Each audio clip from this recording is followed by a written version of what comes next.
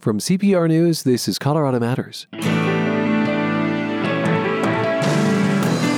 Her family fled violence and oppression in Ethiopia. Kids were shot at and kids were killed. Some unlucky ones, they didn't get the chance I did. In the decade since, Yeshi Gebrameskel became a small business owner in Denver, first opening a bakery. Now it's ice cream, which she says is about more than dessert. It doesn't create a bad energy in the neighborhood, honestly. It helps kind of make it a more peaceful environment. Really, that was the initial motivation of doing an ice cream parlor. A profile for Black Restaurant Week. Then students in Delta County get a lesson in patience. Plus, removing obstacles that make housing, recreation, and public buildings inaccessible to people with disabilities. The easiest way to make an impact through a transfer of appreciated stocks is to have your broker electronically transfer the stock from your account to ours, which may also come with tax benefits. Learn more on the support page at cpr.org. This is Colorado Matters from CPR News and KRCC. I'm Ryan Warner. There are two things Yeshi Gebrameskel remembers from her childhood in Ethiopia. First was how many kids were around. We were like 12 of us in the family, so I didn't even go to the neighbors. We had enough kids. Second, there came a point when she was no longer safe in Ethiopia. So her family fled the civil war, dodging bullets. Oh, yeah. We ran out of the country. A bunch of us got together and we just left because they were killing kids. And then we walked through different areas that we don't know. And we got to the next neighbor, which is Sudan. And from Sudan, we applied as an immigrant to come to here, to this country. So, yes, kids were shot at and kids were killed. Some unlucky ones, they didn't get the chance I did. That was some 40 years ago. Gebrameskel eventually landed in Denver. She ran a bakery for a time, awful hours. But her new venture weaves the two themes from her childhood together, having lots of kids around and making sure they feel safe. Did you want to sample anything? I think I want to sample lemon cheesecake, please. Sure. Sounds good. Gebrameskel opened an ice cream shop just off East Colfax in Denver. She co-owns Walia Creamery with her sister, and you just heard the manager there, Shuit Habtu, scooping samples for 7-year-old Olivia Katz. Parents often stop here after picking their kids up from school. Is it okay if I try Thin Mint chocolate and cream, please? That's our flavor of the month. I'm glad you're trying that one. An ice cream parlor is a good environment for kids and families to come together, and sometimes even friends. And it doesn't create a bad energy in the neighborhood, honestly. It helps kind of make it a more peaceful environment. So really, that was the initial motivation of doing an ice cream parlor. Most of the neighbors did not like some of the environment that we had in the area before, and for a reason, because safety was an issue. There were bars, there were stuff like that. So I just said, no, we don't need bars in the middle of the neighborhood. We can really do something else. Yes, you make a little less money until you get it going, but it is a good way of, I can sleep at night. I'm not adding into the problems for the neighborhood. And you can sleep because you don't have to bake anymore. Exactly. We learned of Yeshi Gebrameskel and her Walia Creamery through Black Restaurant Week, which is underway and runs through Sunday in Denver and nationwide. Hers is actually one of several Black-owned ice cream parlors in the city taking part. Also on the map, a Black-owned tea shop, a barbecue food truck, a soul food joint, and a place that specializes in New Orleans po' boys. We'll link to Black Restaurant Week at cpr.org. What does Walia mean? Walia is a name for a girl that means friendly. And I love that because we are kind of friendly by nature. And the team works here, everybody is friendly, and we expect it as a business also. And then it's also a nice animal that is almost extinct from the apex family. It's a wild goat, and it lives in the high mountains in Ethiopia. And there are about 500 of them. So we just say maybe it reminds us of home.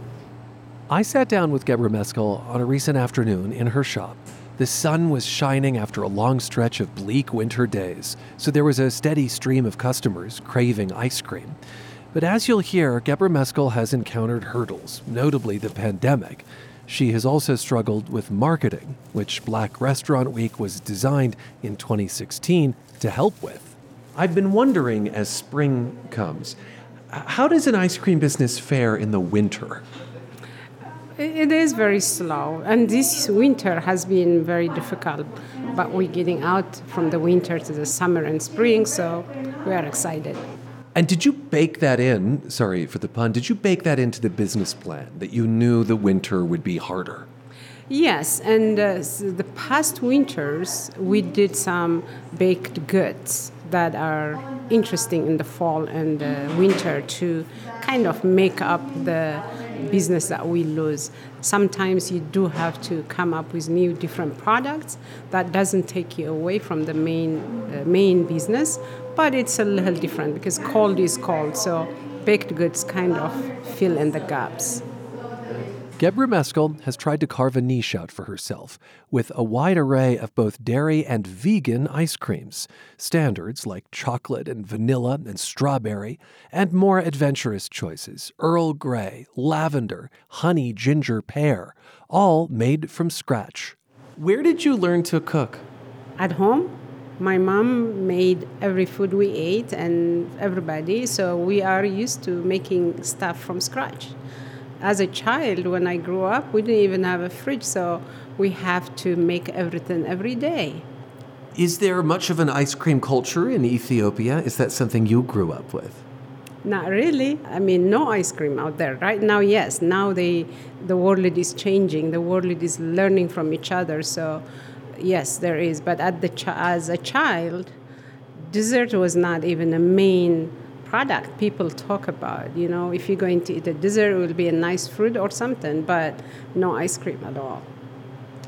I wonder if any of the flavors and the traditions you grew up with make it into the ice cream. Yes, like ginger. Purposely we put it there because ginger is a good healthy spice. And cinnamon. Our caramel apple has cinnamon on it. And some of the teas, you know, even though maybe it's not Earl Grey, but black tea is common in my culture. So, and we know it has good antioxidant and healthy things. And we really do put real flavors. We don't just put a dash. We do make sure the tea is soaked in and the flavor is there, and all the nutritional value of the spices are in there. Because when I do spice apple, we do put cloves, cinnamon, ginger, all those good stuff. The chai is true chai, you know, and chai is something that we grew up. Our teas have the chai product. So, when you put tea in ice cream, I guess you start by boiling water and making tea? Not really. There is a different way of doing it. Yes, that's the normal way to drink. Heating it up, you are squeezing the nutrients faster. But if I leave it in the coconut cream or coconut milk overnight, it's going to suck all the flavor, and I give it enough time so that I get all those things without heating the product.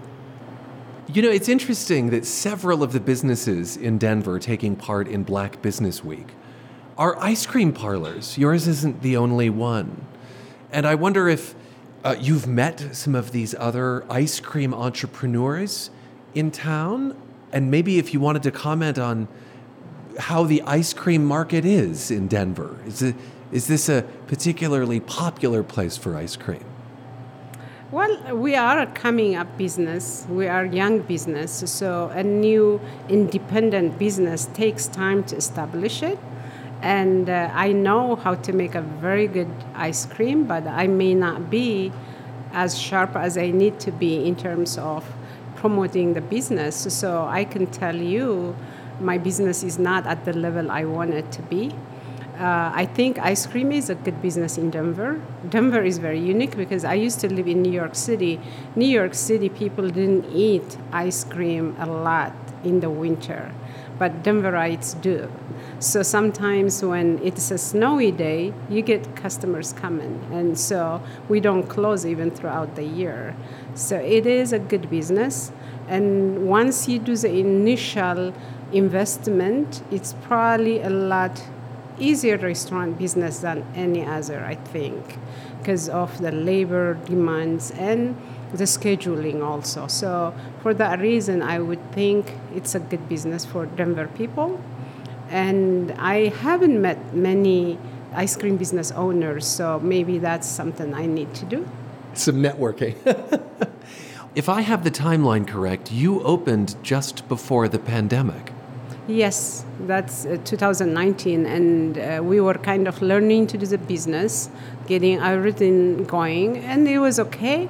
But all of a sudden, we had the pandemic, and we had all kinds of other issues too. We had, demonstrations about one of the young men who got killed in Minnesota, I think, and that was also many people came to support Black businesses because of that. And during the pandemic, that was really helping us a lot. Given that it's Black Business Week, do you think that there are particular challenges you've faced being a person of color, running a business in Colorado? I can't tell you I faced because I'm a Black person, but I can tell you I may have faced because of the experience, what the business, I'm a good producer. I can produce products. But do I really truly know how to promote the business? So in a way, it's not because I'm only Black, but not being an experienced business person. In that sense, I may have a disadvantage. So that's what I think the disadvantage is, not having the mentors, or even me not reaching out to people who I could use as mentors, or even professionals who can help us. It sounds like you are in search of a network to some extent, and I wonder how you deal with the stress of running a small business. Well, you have to just get up and do it again and again. Sometimes it is stressful because it takes money to run the business, and if the money is not coming, so yes, you get stressed out. But I have lived in America. I was not born here. I had to pass through real difficult things to get here. So I have a reference point where you can still make it. Things can get hard, but you will still make it, because I did, as a child, as a young person, were able to come here and establish myself, didn't even speak the language. So if you can go through that, you can go through this one too. But I wouldn't mind learning to make it easier and make the proper amount of income for the business. This is not a question I ask most guests, but what is your favorite flavor of ice cream? In our case, we have amazing chocolate. The base mix is always the same for everything, the vanilla mix, but then it's the flavorings that we put. And the cocoa that we use is Dutch processed good cocoa, and we're generous on it. We don't just flavor it. We make sure you can taste the chocolate. So that's what chocolate is my favorite. Yeshi Gebremeskel, co-owner of Walia Creamery, just off East Colfax in Denver. Black Restaurant Week runs through Sunday. We'll link to the map of participating businesses at cpr.org. And before we go, of course, I had to try some of the ice cream for myself. Stepping into the glorious afternoon sun, I found a seat on Walia's patio. Oh, she's right. That chocolate is so rich. And all I can think about are the warmer months to come, and perhaps a little bit more ice cream. Squint your eyes and look a bit closer. I'm not between you and your ambition. I am a poster girl with no poster, and I am 32 flavors and then some, and I am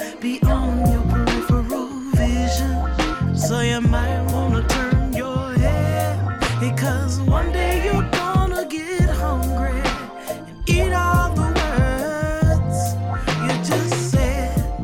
Still to come, a class project that stretched across 4 years and eventually paid off. This is Colorado Matters from CPR News. For the first time in many years, Denver voters will choose a new mayor. That's just one of the many things on Denver's ballot. Everything a Denverite needs to know before ballots are due April 4th, all in the 2023 election guide at denverite.com. Colorado's doing away with offensive names for geographic features. It can be a slow process, which students in Delta County learned firsthand. This began in our freshman year, and now it's finally come to a close 4 years later. Damian Altamirano is indeed now a senior at Cedar Edge High School. He and his classmates took on a challenge issued by Commissioner Don Supis to rename 2 Delta County features. I'm loath to say them, but it's important to the story. They are Negro Creek and Negro Mesa. The class that submitted a new name that commissioners liked best would get a pizza party. The freshman class won with Clay Creek and Clay Mesa. Student Alexia Funk says it reflected the geology. Wise want to make sure we chose an appropriate name and everything that was relevant, and that there wasn't even anything out there, that no one really goes out there, that it wasn't a big landmark in our area. After Delta County commissioners signed off on the student's suggestion, it had to go to the State Renaming Advisory Board. But committee members said they wanted more and were cold on Clay. Included in their pushback, did the previous name reference incidents of racial violence that needed to be considered? Alexia said student council members spoke with historians in the area to try to find out. We heard a lot of interesting takes on it, but at the end of the day, we never came to a conclusive idea of why it was called that. Our leading theory with why it was originally named the way it was named was during the summer, the mud gets kind of washed away and there's a lot of black rock that is down in the creek. So we assumed that they saw the black rock and then old white Americans are like, slap the name on that. Still, the Colorado Renaming Board continued to push for different names, like Reparation Creek and Reparation Mesa, names they said could offer healing. Damian wonders if board members on the Front Range were making assumptions about rural Delta County. They believed that we were a little less educated and weren't able to discern the real impacts of it, which to some degree, maybe we can't. But at least we try our best to really take all of that into account and be aware of it. Adrienne Benavides is a former Colorado lawmaker and member of the advisory board. She noted in a meeting last August that the panel wanted names that acknowledged past wrongs. Yes, we can look at other geographic things like clay, but clay is throughout the state. I mean, the name of the state is Colorado, which is red for the color clay of the dirt. It's really about the process the students went through. Not that they did anything wrong, but they weren't looking at some of the things that I think we've placed importance on. Alexia says it wasn't their intention to sweep history under the rug. They pitched a compromise to the board, a plaque at Clay Creek explaining why the previous name had to go. At the end of the day, we wanted to stick to the name Clay Creek and Clay Mesa even after our research, and then we came to the conclusion of proposing the plaque as the idea because there was such a controversy about us burying history, negative history that involved that location. That plaque will be the first signage in the area. In other words, the creek and Mesa's previous names weren't posted at the site. Delta County Commissioner Don Supis. I mean, pretty much everybody in Delta County that's lived here forever, I bet 10% of them might even know where it was at or what it was called. In the end, it was up to Governor Jared Polis to decide which name to submit to the federal commission that has the final say. The students wrote to Polis to make their case, and Commissioner Supis made a personal appeal on their behalf. I had a chance to talk to the governor at a conference this last fall, just mentioned it to him. So I was pretty surprised when I got the call from the governor's office saying, they decided to go with the name the kids chose. So it was pretty exciting. And now Alexia says she's pleased, if a little exhausted, to see Clay Creek and Clay Mesa in Delta County. To be honest, it was very frustrating, but actually having this succeed now actually brought a spark into us a lot about knowing that we can actually make a difference to some extent if we just try hard enough and lobby enough, I guess is the key. And that if we've tried pushing hard enough, it's inspiring, I guess. But it's also a great taste to know that government is very difficult to get everyone to agree on one thing. The U.S. Board of Geographic Names made the change official earlier this month. Colorado still has plenty of items on its renaming list. There's another Negro Creek in the next county over. It's one of many geographic features with that name. There's also a draw, kind of like a gully, by that name in Montezuma County that is currently under consideration by the federal board. And Colorado Matters continues in the next half hour with making the state more accessible, from housing to public restrooms to the great outdoors. I'm Ryan Warner. You're with CPR News and KRCC. Pikes Peak once bore the name of the first non-native to reach its summit, Edwin James, who called the landscape a region of astonishing beauty. James traveled west in 1820 with the first major expedition since Lewis and Clark. At 22, he was already an observant botanist, describing hundreds of plants previously unknown to Western science, including the Colorado columbine. On that expedition, James also cared for dogs and horses, while others ignored them. He witnessed native people driven from their lands and settlers indiscriminately killing bison. Years later, he criticized the greed of the fur trade, translated the New Testament into Ojibwe, and turned his Iowa farmhouse into a stop on the Underground Railroad. Pikes Peak is no longer named after Edwin James, but his name does live on in the scientific names of 24 plant species, a wilderness area spanning 3 Colorado counties, and a 13er on the Continental Divide, James Peak. A Colorado postcard from Colorado Public Radio with the support of Coble & Company. Colorado could be more accessible, according to advocates for people with disabilities, be it housing, recreation, or public facilities. They are pushing an ambitious slate of bills to everyone's benefit, they say. Public affairs reporter Bente Birkeland and editor Megan Verlee take a closer look in Purplish, CPR's podcast about politics and policy. 3.5 years ago, Chad Winthrop was living an outdoorsman's dream in Alaska, exploring the backcountry and doing all different sorts of activities. Then, in one moment, everything changed. My spinal cord injury was in a paragliding accident in Alaska, in one of the most beautiful places on Earth.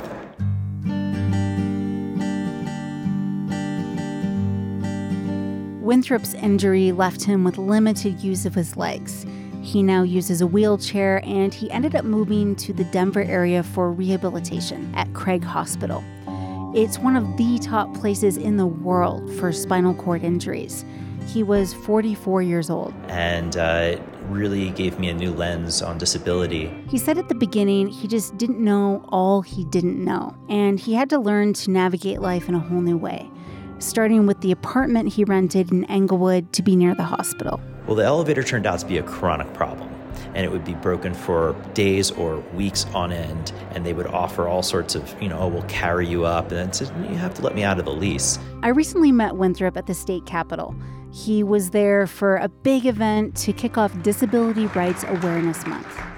Thank you, everyone, for showing up. It is so awesome to see so many disabled brothers and sisters in our house. At this event, lawmakers unveiled a slate of proposals aimed at improving accessibility and putting more teeth into existing laws. It's the most ambitious effort on these issues at the legislature in recent memory. So how many of you care about having affordable and accessible housing? How many of you here think people with disabilities should be able to get out of poverty and keep our benefits?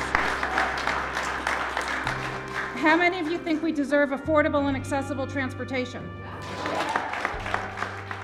According to the Centers for Disease Control, up to 1 in 4 adults in the United States have some type of disability. Despite that statistic, many people living with disabilities say it can be a very lonely experience. But this year at the State House, advocates say they have more allies than ever before and more ambition.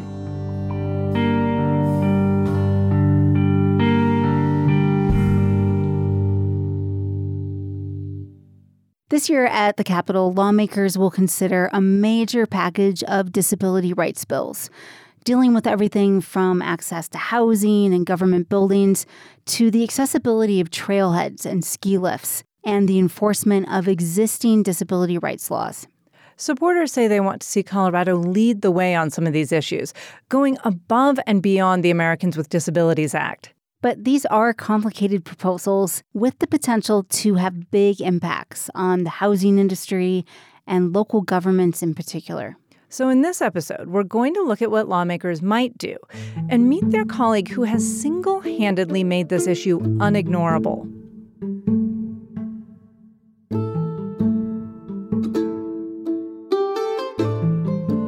So, Benda, let's go back to that press conference you attended. I want to hear more about Chad Winthrop. How did he end up there at the Capitol? So what he told me was that this wasn't a topic that was really on his radar much before his own accident. He had a little bit of a background working on national policy for the American Dental Association. He's a dentist, was a dentist. But Chad said that being in a wheelchair has made it clear to him how much is left to do to ensure that people living with disabilities get to fully participate in society. I think what people don't understand is how isolating it could be to be in a wheelchair.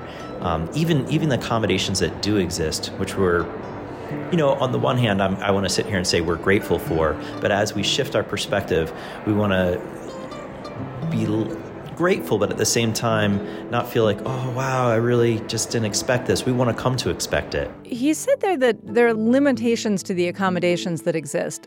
Did he tell you more about that, like what that looks like for his daily life? Well, you heard him talk about what it's meant for his housing and trying to find an apartment.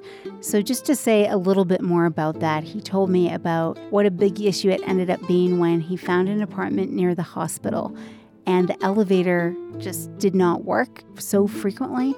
And when he told the management company, their initial solution is, we'll have to have someone carry you down the stairs. That really doesn't seem okay. Yeah, so things like that aren't workable. And he eventually got out of the lease just because he didn't have an ability to move in and out of that apartment unit.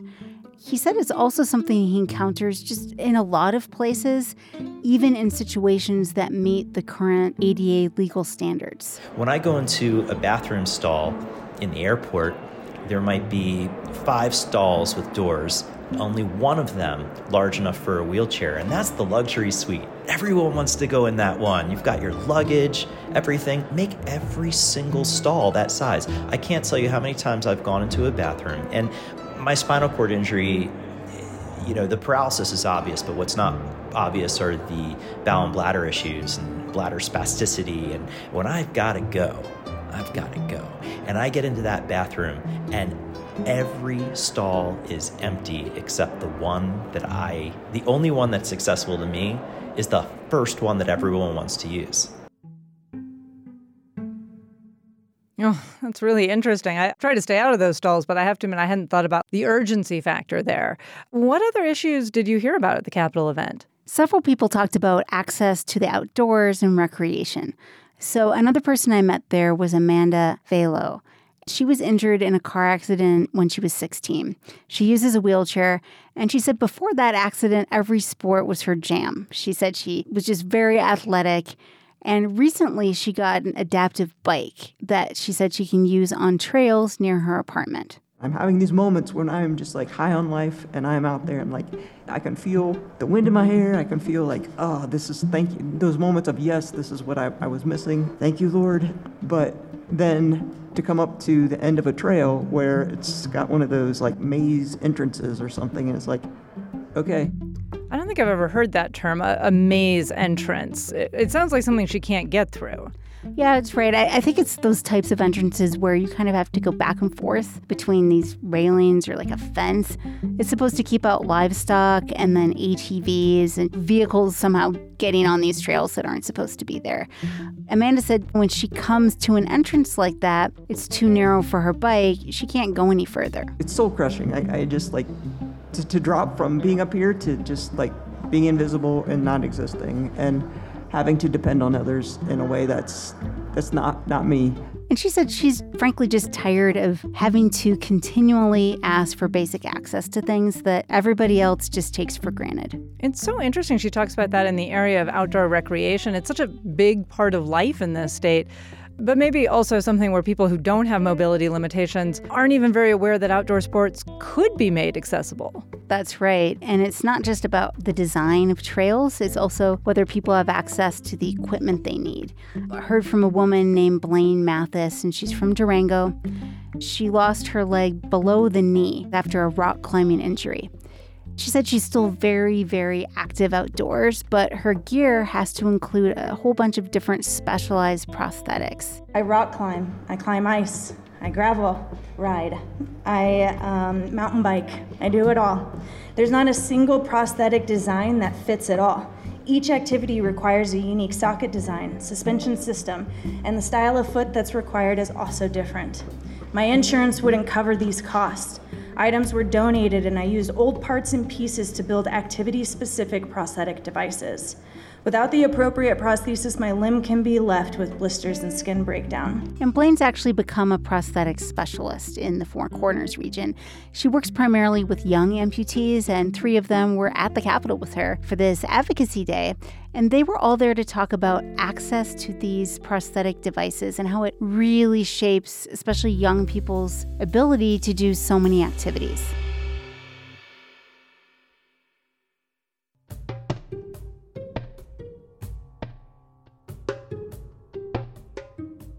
That's a really broad range of issues you heard about at the event. I mean, if you're going from DIA bathrooms to housing to trails, but everybody was there at the Capitol for an advocacy day. So what had they come to advocate for? What do they want lawmakers to do? They do want lawmakers to do a lot, specifically around access and making sure people with disabilities can access more of the world. Now, some of these bills haven't been introduced yet, but behind the scenes, people are working on this huge slate of bills that would have big ramifications if it passes. Now, I know when you say haven't been introduced yet, behind the scenes, that means the details could still change. So it's always a little tricky to talk about stuff. But what do you know at this point? Sure. So the first thing is when it comes to access, they're really looking at 3 areas: housing, recreation, and government. Those are some pretty big topics. So let's start with housing. So the big thing in the works would require new apartment buildings and condos to make 12% of the units accessible for people with disabilities. I'm trying to think through what that would mean. I'm guessing wider doors, flat entrance showers, grab bars, other stuff? Yes, well, that's part of it. But if you're talking about making an apartment accessible for someone who uses a wheelchair, then there's additional things like kitchen design, making sure cabinets and counters are at the right level. All of these units, this 12%, I think that's going to be kind of the negotiation. What percentage are specifically for wheelchair users versus accessible, but a little bit more broadly accessible? Backers say the priority here is to have more accessible housing available in the market, so there's not much renovation or just limitations on where people can live. Many of us have had that experience in trying to move into a new apartment, condo, townhome, or even back into our own homes, and realized how inaccessible the world was. That's Democratic Representative David Ortiz from Littleton. He'll be the main sponsor on a lot of these bills. He said us there. That's because he uses a wheelchair. Yes. In fact, he's Colorado's first lawmaker to use a wheelchair. Ortiz is a U.S. Army veteran and former aviator, and he survived a catastrophic helicopter crash while serving in Afghanistan. He mentioned coming back home and discovering how inaccessible things can be. It sounds like that was his experience, but also that he's really trying to address this for anyone in his situation. Exactly. And what he and others working on this say is that there has to be enough accessible units available. So when people who are using wheelchairs are looking for a place to live, they can actually find units that are available. Chad Winthrop, who we heard from earlier, said he's run into that issue. What I found is that while a limited number of units per building were allocated to that, they were occupied. And as I came to learn, often not by anyone that's disabled, the building doesn't seem to be required to hold those apartments vacant and incur that carrying cost in case somebody like me comes around.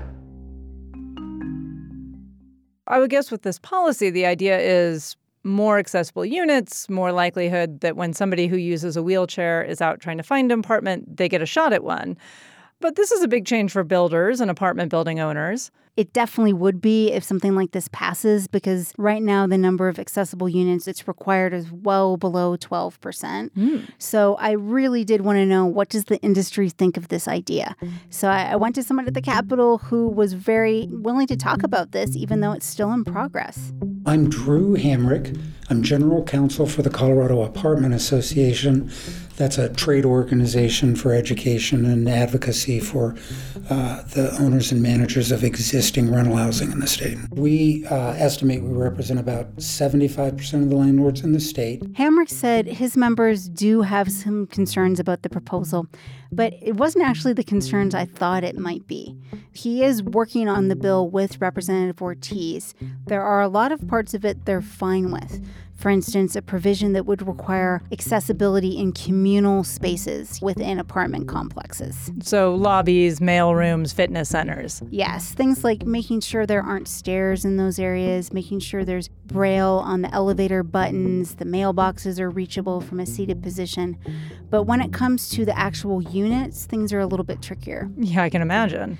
So the industry said units that are modified to be accessible for wheelchair use, these are known as Type A units. And Hamrick said most people assume builders don't want to put those in because they're more expensive to build. And he said that's actually not the concern. The problem with them is once you build them, nobody wants them, and other than if you happen to be in a wheelchair. So you end up with a large inventory of units that are undesirable, have to be discounted, and people living in units they don't want to live in. Don't want to live in them because the modifications don't work if you're not in a wheelchair? I'm trying to picture this. Yeah, exactly. So let's say a wheelchair-adapted kitchen. That's going to have countertops that work from a seated position. There wouldn't be cabinets under the counters, under the sink. Okay. So that's not ideal for someone who's standing up to cook. And there's other things too in those units, but that's one obvious area. Okay. And one thing he pointed out is that while the bill sponsors want to create a lot more apartments that work for wheelchair users, that's only an estimated less than 2% of the population. His big concern is he wants to make sure there's not an oversupply, and also what may work for someone in a wheelchair may be the exact opposite of what someone with a different type of disability needs. That really feels like kind of an unsolvable tension. You've got wheelchair users who really understandably want to make sure there's enough supply so they have a chance to get one of these units. You've got apartment owners who only want the bare minimum so that they don't have units that they can't rent at full price. You said that there are negotiations going on, but it seems really hard that both sides could walk away happy from this. Well, see, I think it's different than some of the issues where people are diametrically opposed on the need or even the idea. So from talking to the apartment association, I think the concept of this is not something they're opposed to. So it's trying to find that right balance. Okay. And you did mention kind of a balance area, which is that the bill isn't just about wheelchair accessible apartments. Some portion of this 12% would be apartments that are more accessible, but maybe not fully modified in the way that somebody would need for a wheelchair. Yeah, and this is all changing. So the exact percentages, I'm not, it's been in flux, but those are called Type B. So these are units that aren't designed to have all the wheelchair modifications, but are still more accessible than a typical unit. So maybe wider doors or handles instead of knobs on doors, grab bars in the bathroom, things like that. Those units, Hamrick said, have a much easier time getting rented, so it's easier for apartments to build those. Yeah, I think one thing about those modifications is that they also suit older homeowners as people become less mobile. And my parents, have been installing things like this slowly over the years. Mm-hmm. So possibly a wider tenant base there also. Sponsors have talked about that as we have an aging population and people may be downsizing from their residences and want to live in something smaller, making sure it works for people with a wide range of issues but maybe aren't in a wheelchair. Outdoor recreation, you said, is another thing that they want to introduce some bills on this year. Mm-hmm. And I'm really curious about this. After hearing from those women at the press conference, they raised some really interesting issues. How do advocates want to change the law around that? The first thing is to create a task force to create standards. The goal here is to really look at best practices that are out there and have Colorado be much more proactive about setting a standard on campgrounds, trails, ski areas, ski lifts, and use of adaptive equipment so people can access that depending upon whatever activity they're doing. This does sound like something where there does need to be a lot more awareness. So when Amanda, that cyclist you talked to, maybe in the future she gets to one of those trailheads and they'll have already thought about making sure that she can get onto the path. Yeah, and to go back to some of the people I met at the state capitol, there was the woman Blaine. She's a prosthetic specialist. She's in Durango, and she was just really excited for a bill that would expand insurance coverage for prosthetics. The goal here is to have young people get more access to these devices for specific sports. She was really vivid in how she's had to make her own prosthetics, so it sounds like this would open up possibilities for younger people? Yeah, this bill has actually been introduced, and it would require a health insurer to cover not just the basic everyday prosthetic you'd be using, but one additional for an adapted sport. This would apply to kids and young adults up to 26 years old.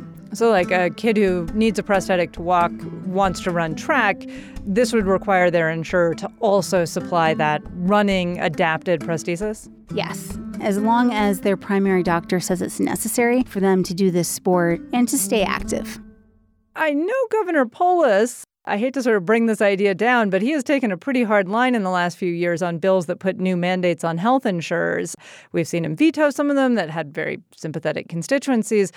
So I do wonder what happens if this gets to his desk. I think with this, I looked up who's lobbying for this bill, and I didn't find any opponents registered against this bill.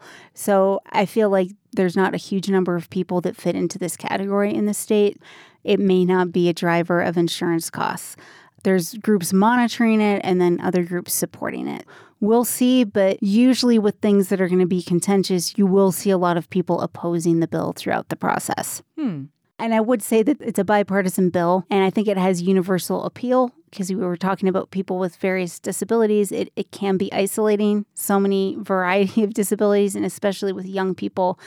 The goal of making sure children and youth and young adults can really participate with their peers in a lot more activities. And making that easier, I think, is something that will have broad appeal at the State House. I think you've got a good point there. It does seem like a noble goal. Finally, you mentioned that the advocates who are pushing this legislation, they've been trying to open up access to housing, to outdoors. They also want to look at access to government for people with physical disabilities in particular. Obviously, this is something that Representative Ortiz has had some very direct experience with as the first lawmaker in a wheelchair, like you said. You've done a couple of stories already about the modifications they've had to make at the Capitol just to let him do his job. That's right. The state had to put in ramps around the House chamber so he could access the chamber floor and his desk. And then more recently, they put a lift for the speaker's podium. So lawmakers in the majority party, and he is in the majority, preside at times over the chamber, but it's from that speaker's podium. So there's an internal lift so he can get up to that podium. He's been in the legislature a little more than 2 years. This is his second term. And there are a lot of places on the floor and the state Senate he can't get to. Wow, that is so fundamental. If you think about lawmakers coming into the Capitol and after term limits wanting to go from one chamber to the other or wanting to rise in leadership, and the building physically doesn't let him do that at this point. Yeah, so he can get to his desk, but there's certain jobs in the legislature. Even working on bills, lawmakers walk throughout the chamber and they move around the perimeter of the chamber, and he doesn't have that ability. That's something that he's still working on, is trying to make the entire Capitol building accessible. But he said he also wants local governments to do more to ensure that people with mobility issues can fully participate. If it's a place where the public is to be heard, whether we're talking about city, state, county, school boards, then those places need to be accessible, period. And not just for people coming in, but for elected leaders. It's sort of surprising to me that this is something the state needs to do more on, because I do realize this is probably kind of naive, but I would have thought the Americans with Disabilities Act should have covered this. I mean, these are public buildings. It's a federal law, and it's like decades old. Well, as Ortiz's experience makes clear, there's modifications, but that doesn't mean the building's fully accessible. We've been in a lot of official chambers, but even if you're just walking through or going into that building for something in your local community, you can see that where your city council meets, where a judge is, where county commissioners sit. A lot of times I think it's up on this platform. You have to take these steps. There's a little dais. Yeah. Right. So that's the tradition in public buildings. That's something that Denver City Council member Chris Hines has had to deal with for a while. I am the first elected official in Denver's history, local, state, or federal, who uses a wheelchair to get around. When I was inaugurated in 2019, that was 29 years after ADA was passed. City council chambers were not wheelchair accessible. The restrooms were not wheelchair accessible. And sure, yes, it was law, but it took someone getting elected to actually affect that change. So what Ortiz wants to do, and Hines is excited about this, is give cities and counties and other government entities, I think it's 6 years, and that number could change, to look at all their facilities and figure out what's not accessible and fix it. That does seem like sort of a basic thing if you want to make serving in government more accessible to everyone. I guess I'll be the Grinch and say it would also probably come at a taxpayer cost, maybe kind of a high taxpayer cost in some buildings. That could be true. I reached out to some local governments, and they're still working through this. And I know that as this moves through, we will hear from a lot of school boards and county commissioners, and we'll get a lot of different perspectives on how feasible it is, what they think the costs are, what the challenges would be, and if it's a historic building, are there restrictions on kind of what modifications they can make. But for advocates for this, they say it is just basic fairness. And another thing they see as basic fairness is making the meetings as accessible as possible. Like, how so? This may be for people who may not be able to get to these meetings in person. So yes, in this context, we're talking about people with disabilities, but there's a lot of people who can't get to a meeting in person. So the idea is to live stream meetings and hearings, and a lot of us got used to operating that way during the pandemic. And Ortiz wants to make it a requirement that governments have a remote option. And this is not just the right thing to do for people with disabilities, but folks, it's the right thing to do for working families. Every person, regardless of who they are, deserves to participate in our government and have their voice heard.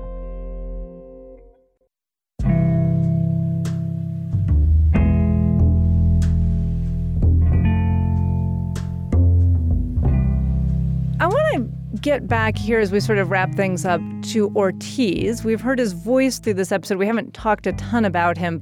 Clearly, he is central to this legislative agenda. And when you talk to people working in this space, how big a deal is it to have someone with his life experience there serving at the Capitol, able to work on this? It's a big deal. I asked Chad Winthrop about that specifically, and he described it as paramount. And as Rep. Ortiz frequently says, there are so many things that he just didn't see from a wheelchair's point of view until he was in one. And our lawmakers aren't in them, and so they're not seeing them either. I guess one thing we'll be watching for the rest of this session is to see whether his colleagues are there to back him up on these bills and this ambition, or if they're going to push to scale him back. It's very ambitious, and we haven't even gone over all the bills. Really? We couldn't in this episode. Yeah, there's just so many details. What's the biggest thing we left out? Making it so the current ADA laws and disability discrimination laws can be enforced. There's negotiations on that, like legal recourse there when places aren't compliant. So that's one issue we'll be following, and there's still others. That sounds very complicated, and yes, like it could be a tricky one to work through. And Ortiz is the first to say, look, he doesn't want to be the only one at the Capitol to really know this issue from the perspective of using a wheelchair. And during this event at the Capitol, he told the audience, hey, it's kind of a lonely position to be this only one at the Capitol. Come join me. And there was a woman in the audience afterwards. He was taking questions, and she was sitting in the back, and she raised her hand and said, hey, how can I run for office? So he said, come see me afterward. Maybe he'll have another ally there before too long. Maybe we'll be covering her eventually, too. Purplish, CPR's podcast about politics and policy with Bente Berkland and Megan Verley from our public affairs team. Follow this and all the episodes wherever you get podcasts, including CPR.org. And that is Colorado Matters for today, with thanks to our own team. Tyler Bender, Carl Bielik, Anthony Cotton, Pete Kramer, Andrea Dukakis, Rachel Estabrook, Michelle Fulcher, Matt Hers, Tom Hess, Michael Hughes, Chris Ketchum, Pedro Lumbraño, Shane Rumsey, Chandra Thomas Whitfield. And I'm Ryan Warner. Thanks for spending time with us. You're with CPR News and KRCC.